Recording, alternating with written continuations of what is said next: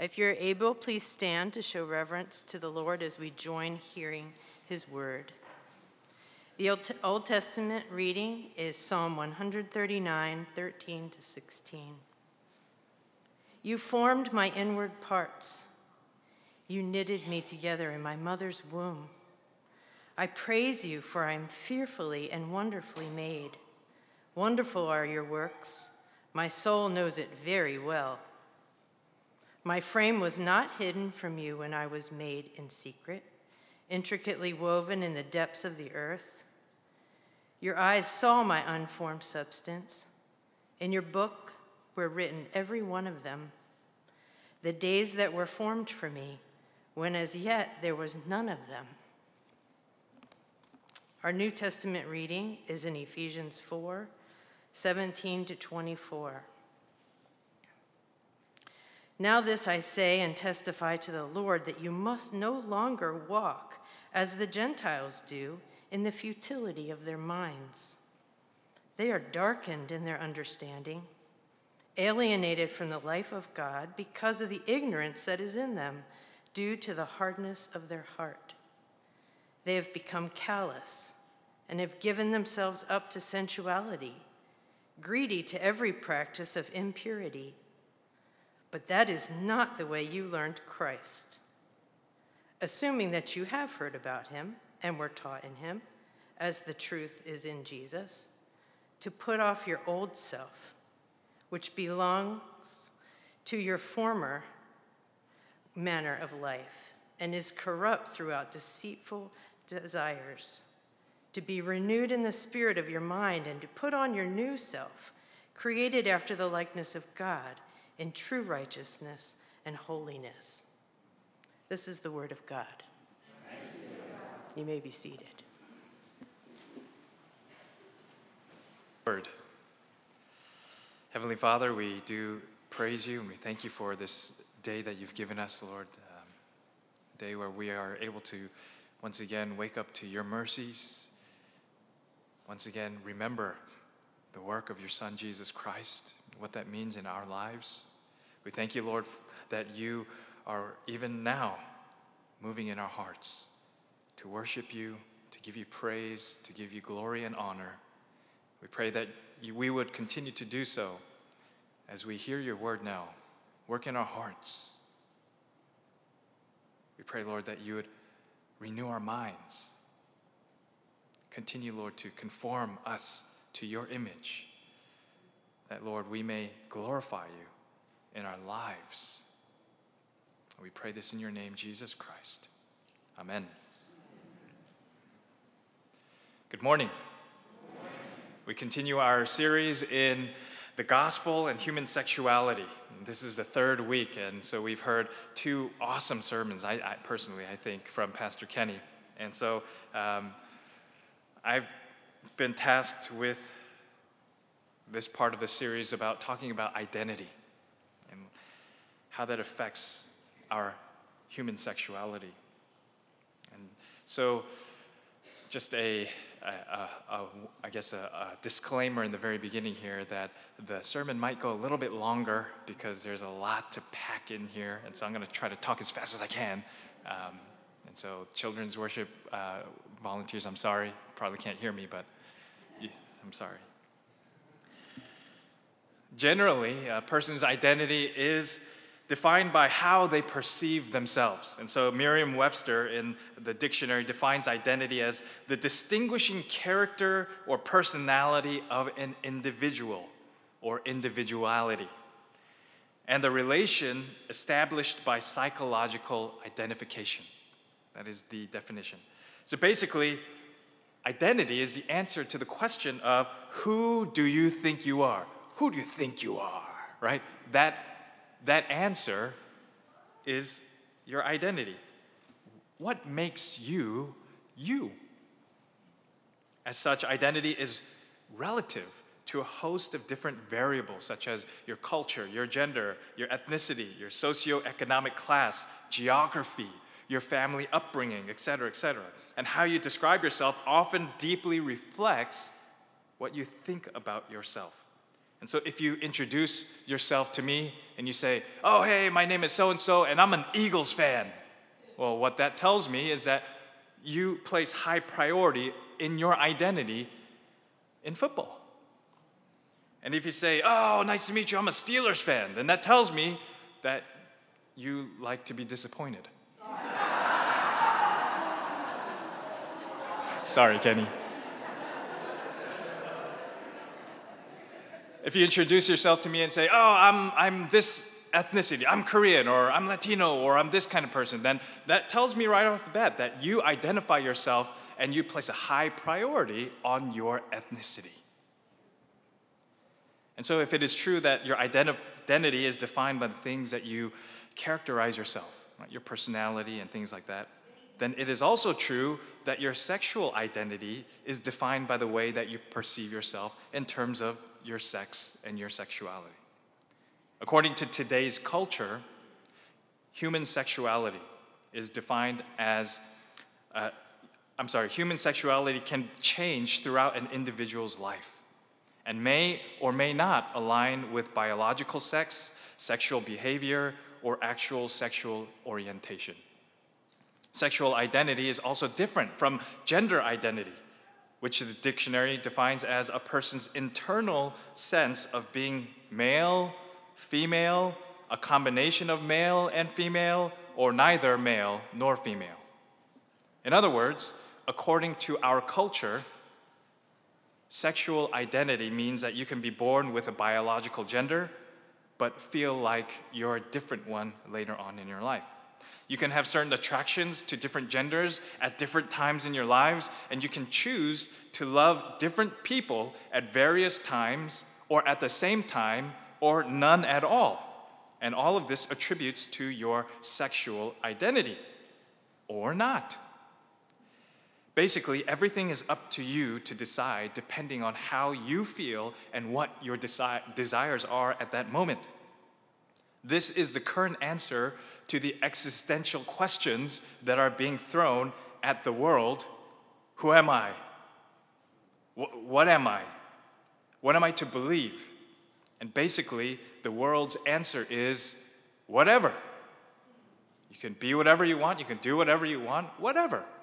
You can choose to think of yourself however you want, and that is your answer. And nobody can tell you otherwise. This is the answer of a postmodern, a post-Christian society that teaches us that truth is subjective, that everything is subjective, and everyone should accept who they truly are, and they should accept how others are, no matter what that looks like, no matter what their truth or their feeling looks like, because truth is in fact relative, it's subjective, and it's different for everyone. So you can't tell someone else that their truth is wrong because truth is relative. Of course, we as Christians, with a Christian worldview, we who believe in Jesus as our Christ and our Lord, we who believe that God's word is the truth, we believe that these are all false notions. For if truth is subjective, then that means there is no truth. And if there is no truth, then there are only lies. Unfortunately, these lies are prevalent in our world and are prevailing more and more in our individualistic society. And so the issue that we face in understanding our identity is that we believe that we can determine our identity. We believe that we can determine what we want our identity to be. We believe that we can identify ourselves based on anything, our feelings, our surroundings, whatever it is. And so the problem with this is that there's sin in this world. That's the problem. We're broken.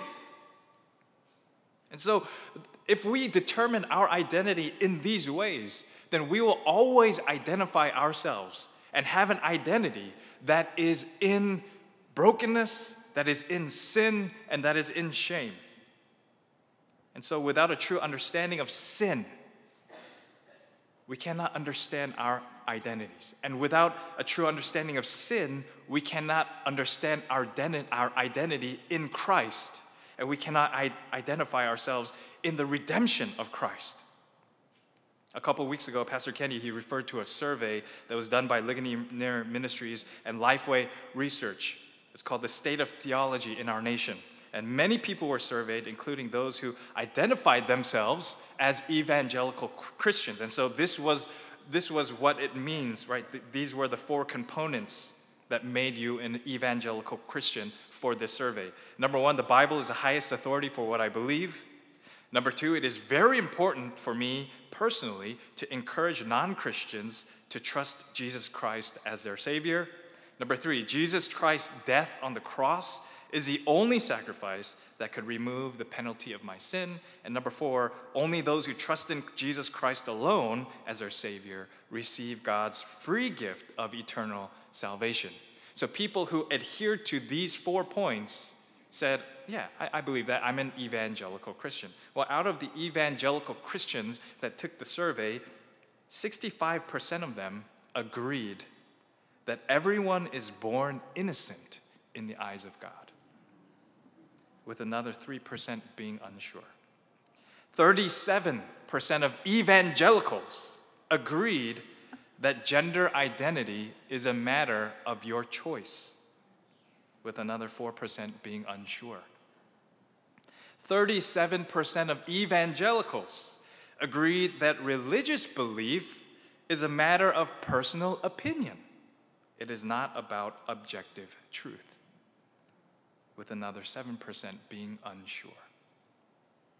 And this is what they wrote in the State of Theology article. They said, an identity crisis is ravaging the church in America. This survey result reflects a view of human identity that aligns more with American society than the Bible. God's word clearly teaches that all people by nature are children of wrath, and in other words, we are not sinners because we sin, but we sin because we are sinners. And so, as we look at identity, what the Bible tells us, I'd like to discuss what the Bible tells us about our identity. And instead of trying to go, piece by piece about, gender and sexual identity and all these different things, just to take a look at what the Bible tells us. And hopefully we'll be able to apply these truths in different areas and aspects of our lives. And though I won't be able to go through every detail and topic, the hope is that after this series, we're going to have a Sunday school class, and so that we'll able to engage in more discussion. When it comes to our identity, we as Christians must believe that an objective truth exists. I know that's silly, it seems silly to say, but we have to believe that there is truth, and that it's not just relative, it's not just subjective. We can't fall into the false perception that truth is just up to whoever speaks and whatever you're feeling, whatever you think. Sometimes truth can be subjective. For example, some people, when they see a glass that's at half, will say it's half empty. And others will say it's half full. And both are true. Both are relative truths to the person and the perspective that they're looking at. However, that does not mean that there is not an objective truth that supersedes both of those truths. The objective truth is that it's at half. It's not at a quarter, it's not at 3/4, it's not empty. It can't be empty and at half and a quarter and 3/4 and full all at the same time. The objective truth is that it's at half. Now, whether you think it's half full or if it's half empty, the objective truth is that it's at half. And so, though it seems silly, we as Christians also have to believe that there is an objective truth that supersedes everything else. Not only this, but that there is one who gives that truth, one who supplies us with that objective truth. And of course, for us Christians, the truth giver is God, and we find his truth and those truths in his word, the Bible. And so we can only understand our identity when we believe that God is the only one who can tell us the truth about our identity. In understanding our identity, God tells us two main things. He tells us, number one, that we are sinners from conception. And he tells us, number two, that we have been redeemed by the work of Jesus Christ. We must believe these two truths that have been given to us by the truth giver God in order to understand our identity. In our New Testament passage, Paul points out in verses 17 through 19 that those who do not believe in Jesus Christ as their Savior are lost. He says they're lost because of their sin. And he gives us a list. He says they are in sin, and so they're futile in their minds, they are darkened in their understanding, they're alienated from their life of God due to the hardness of their heart, and they have become callous and have given themselves up to every kind of sensuality and impurity. Why is this? Because of sin. This is the description of all of us. That we too, before Jesus Christ, fell into this category.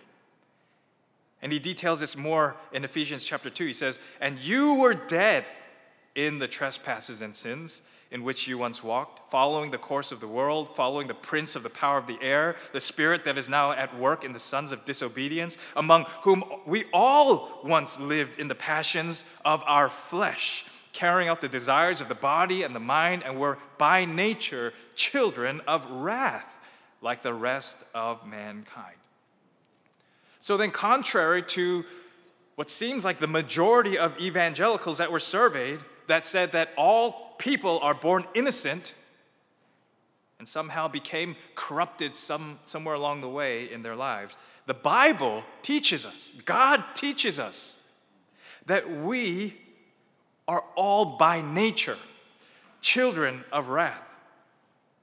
By nature, we are enemies of God, not lovers of God. We follow the course of the world, not the course of God. We followed the devil, and we were disobedient to God. We only wanted to follow the passions of our flesh, not the passions of God.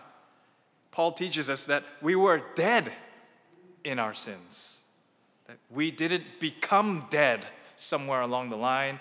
We weren't born alive and then we died. We needed some help along the way. Paul says, "And you were dead in your trespasses." You were dead. So then, contrary to those who think that we're somehow innocent, the reason that we must fully understand that we have original sin, that we are not inherently good. We didn't become righteous somehow. We never had right standing before God. The reason why we need to understand this truth fully is because without a proper understanding, then we cannot understand God's grace, his redemption, and his salvation fully. It is only because we are absolutely sinners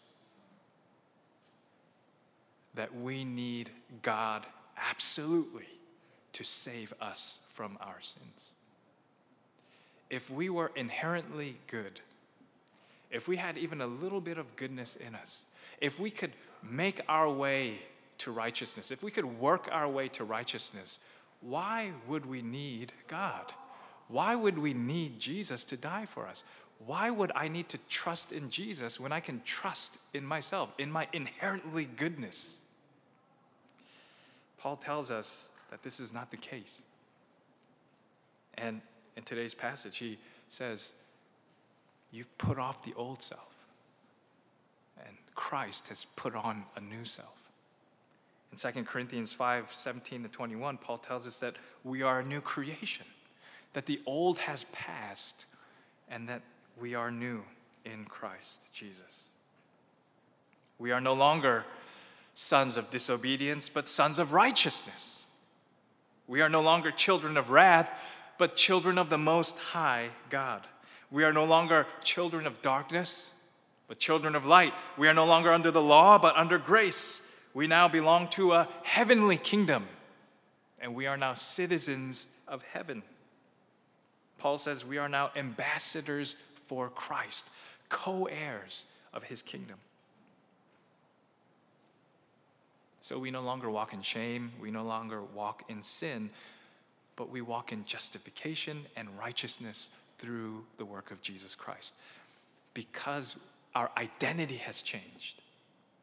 Right? We have to first admit and realize that our identity was one thing before, and because of the work of Jesus Christ, our entire identity has changed, right? From darkness to light, from evil, from following the ways of the world, from following the devil, to children of God, co-heirs to his kingdom, right? Our identity has changed. Now we can call him Abba, Father.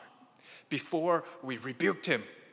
We hated him. We're enemies of God. But now we call him our Father because we have been adopted as children of God. So then no matter what our lives look like, no matter what we look like, no matter how we feel inside, and no matter what other people or others say about us, because of this truth, we have confidence and assurance of God's true love for us. We have true, real hope of eternal life rather than death and condemnation. And we find true acceptance, for we are not simply accepted by a group for a period of time. And this is what we have to realize. If our identity is rooted in sin, if our identity is rooted in this world, and we're looking for acceptance, we'll never find it. Because the world is ever changing on who they're going to accept, who identifies as the right thing and the wrong thing. But if we identify ourselves in Christ Jesus, we have confidence that we find acceptance before an almighty God, not just now, but forever. Romans 8:28-30, Paul says, and we know that for those who love God, all things work together for good, for those who are called according to his purpose. We know this verse very well, right? That no matter what, how we've messed up, no matter what kind of life we've lived, no matter how I feel inside or whatever it is, he says, God works all things for good for those who are called according to his purpose. But then, let's continue on in verse 29. For those whom he foreknew, he also predestined to be conformed to the image of his Son, in order that he might be the firstborn among many brothers. And those whom he predestined, he also called. And those whom he called, he also justified. And those whom he justified, he also glorified. All of this is because of who we once were. Right? If we don't acknowledge who we were before, then we can't have all the things that we are being offered here. If we don't acknowledge that without Christ, we are nothing. Without Christ, we are headed for condemnation. Without Christ, we are nothing but sinners. If we don't identify all of these things, that before Christ we're lost and broken, then we can't say and we can't identify that after Christ I'm redeemed. After Christ, because of Christ, I'm sanctified to be made more in the image of him every day. It's this new identity that has been given to us that we must view our lives and understand our lives. We cannot say that we are saved and have our identity in Christ, yet cling to the former things, cling to our former identity, cling to the former ways. That's called identity fraud. We can't claim to be someone else and claim their benefits, right? I can't claim to be my father even and claim Social Security and Medicaid and all those things. Say, I'm a 70-year-old male and I would like all of your benefits. That's called identity fraud. We, as Christians, can't say, I'm in Christ, I am saved, I am redeemed, I believe in Jesus as my Lord and Savior. My identity rests in him. but then say, oh, but I want the things of the world, and identify my things in the things of the world, and I identify myself the way that the world wants me to identify myself. That's identity fraud. And so in verses 22 to 24, he says, put off your old self, which belongs to your former manner of life, and is corrupt through deceitful desires, and to be renewed in the spirit of your minds, to put on the new self, created after the likeness of God in true righteousness and holiness. I think oftentimes we forget that our identity is in Christ. Or maybe we don't fully believe that our identity is in Christ because of the way we live. It's a hard concept for us because, in essence, on one hand, Christ has already made us completely righteous and perfect before Him. Yet on the other hand, we still live in a world with sin, and we are being sanctified into His image daily. But we must remember that though our current flesh may fail us, that it doesn't mean that our identity changes in Christ. This is the deception that the devil wants us to fall into, that how can I really be saved if I keep having these feelings? How can I really be saved if I keep sinning in these ways? How can I really be saved if I still, struggle with these things? We're going to struggle. And like Paul says, we're going to be renewed in our minds every day. And we're going to be sanctified every day. Until we are glorified, we will be sanctified every day. It's a process. But that doesn't change our identity before Almighty God. We don't become saved, sin, and then become unsaved, and then do something good, and then become saved again. Our identity doesn't keep flip-flopping before God. If you truly believe that you are dead and that Christ brought you back to life, then you're not going to go back to thinking you're dead again sometimes. You're going to believe in the life that you have been given. In Philippians chapter 3, verses 5 through 20, Paul lays this out beautifully. And I don't think I have time to read it. And so if you go home today, if you're worshiping with your family or just having some quiet time, read Philippians chapter 3. Paul describes the identity that we have in Christ.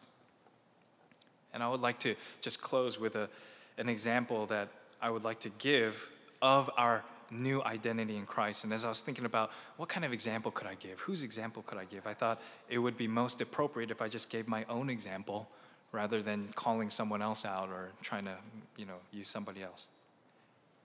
And I hope this helps.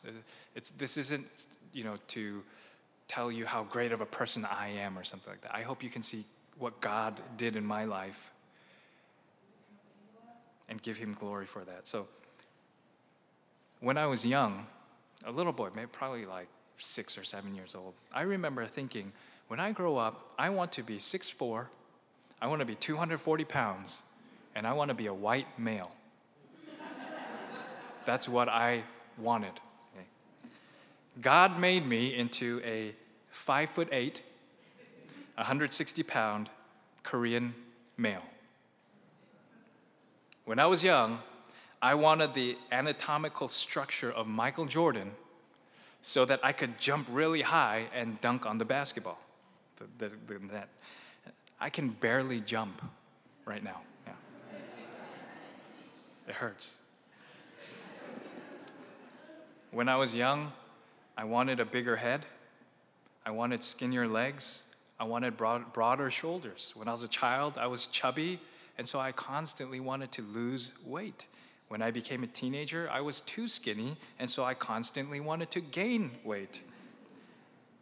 When I was young, I thought my eyes were too small, my nose was too big, my eyebrows weren't curved enough, my neck was too short, my left arm and my left leg are longer than my right arm and my right leg, and so I was constantly stretching my right side to make it even.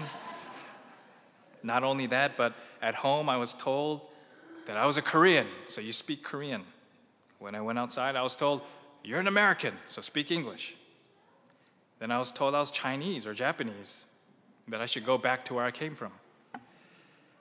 I was ashamed of being Korean in a non-Korean society. And I remember for a little while, as I was growing up as a child, there were two things that I grew tired of telling people: how to pronounce my last name.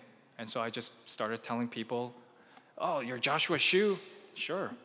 "You're Joshua Sue?" "Sure." And because I grew tired of trying to explain to people that it's not Sue or Shu, it's Sa. I grew tired of telling people that I was from Korea because nobody knew where that was. They would always say, "You're from China." And so I just started saying, "Yeah, I'm from China." I could go on and on and on about my physical insecurities, my social insecurities as a child, how I thought I needed to fix myself in many different ways, how I thought that I was born in the wrong country, I was born in the wrong place, I was born at the wrong time. So my question to myself as I became a Christian was, did God make a mistake? Was God wrong for making me the way he made me? Why didn't he make me 6'4"?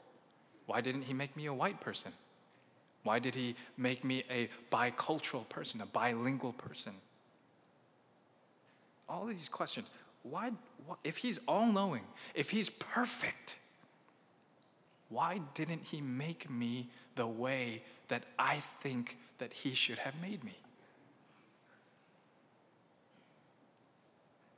And as my identity changed, right, from the world to in Christ, I started to realize that God made me exactly how I'm supposed to be made. Not that I'm perfect, not that I'm sinless, not that I don't fail or any, but that the mistake wasn't his, the mistake was mine. My own sin and the sins of the society and the world around me caused me to think that God had made a mistake. But it wasn't until my identity was changed, I was saved, born again, made a new creation, that I realized my real identity.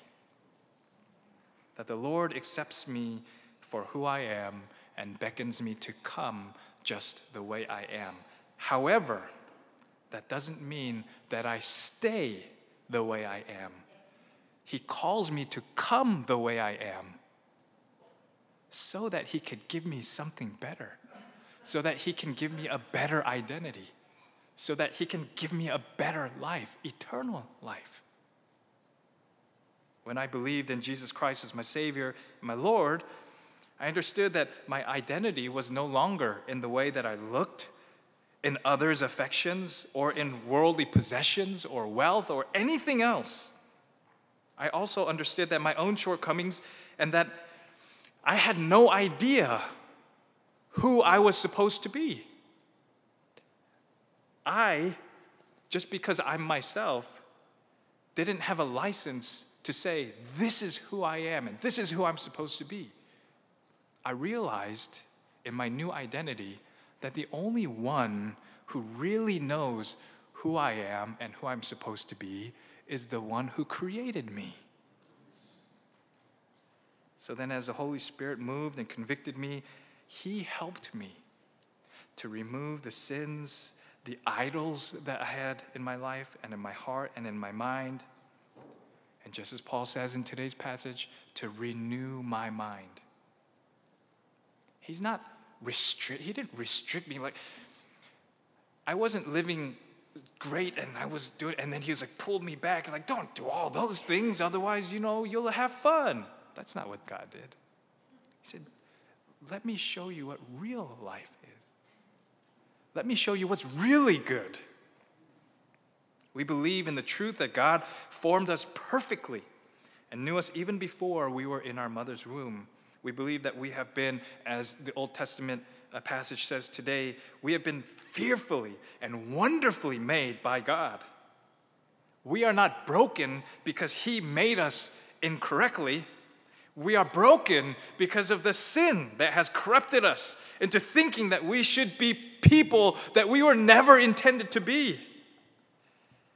We are made in the image of God, and through Jesus Christ, even through our brokenness and even through our sin, God is redeeming us.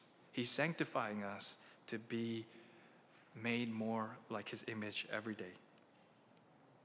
If we try to find our identity in a single characteristic or this or that, then we'll always be left unsatisfied, disappointed, divided. If I even say as a Christian, I'm a Korean Christian. No, I'm a Christian and I happen to be Korean. This is why, again, the multi-ethnic vision is so important. I could go to a Korean church and be with my Korean brothers and sisters and only speak in Korean and eat Korean food all the time and just fellowship with Koreans. But I am a Korean second, and I'm a Christian first. Furthermore, we shouldn't try to identify our sins or our sinful desires or ways and try to find our identity in them. In Christ, we put off the old self, and we're being renewed in the spirit of our minds to put on the new self, which is in true righteousness and holiness. And so, our denomination's 2020 report on human sexuality describes it this way. We affirm that the believer's most important identity is found in Christ. Christians ought to understand themselves, define themselves, and describe themselves in the light of their union with Christ and their identity as regenerate, justified, holy children of God. To juxtapose identities rooted in sinful desires alongside the term Christian is inconsistent with biblical language and undermines the spiritual reality that we are new creations in Christ. Nevertheless, being honest about our sin struggles is important. While Christians should not identify with their sin so as to embrace it or seek to base their identity on it, Christians ought to acknowledge their sin in an effort to overcome it. That is, we name our sins but are not named by them. And by the power of the Holy Spirit, He is helping us. And so, church, let us be sanctified in the truth of our gospel identity. It's important for us not only to know who we are now in Christ, but also to reflect upon who we once were. Not so that we fall back into the old self, but so that we can be reminded every day that God, being rich in mercy, because of the great love with which He loved us, even when we were dead in our trespasses, made us alive together with Christ. By grace you have been saved. Not only this, brothers and sisters, but we have confidence because He has sealed us with His Holy Spirit, who is the guarantee of our inheritance. And so through faith, we have assurance of God's love for us and our identity in Him. And through the power of the Holy Spirit, we are able to see the fruit of our salvation that is being produced in us every day. And so let us not look at our failures or our broken desires or our sexuality to be the measure of our spiritual growth. Rather, let us be encouraged at how God is working in us, making us more humble, more repentant every day, more joyful every day, more compassionate, more peaceful, more patient, kind, gentle, faithful. Let us see how the Spirit is working in us to produce the fruit of the Spirit. And let us proclaim proudly our gospel identity, that by the grace of God, by His gift of faith to us, we are His workmanship, created in Christ Jesus for good works, which God prepared beforehand that we should walk in them every day. Amen. Let's pray. Heavenly Father, we do praise You, and we thank You, Lord, for the identity that You have given us in Christ Jesus. We pray, Lord, that as Your people, we be reminded of what You have done for us, and that who we once were is not who we are now because of Your blood. Let us walk in righteousness and holiness through the power of Your Spirit every day, that we may glorify You in our lives and glorify You through our gospel identity. We pray this in the name of Your Son, Jesus Christ. Amen.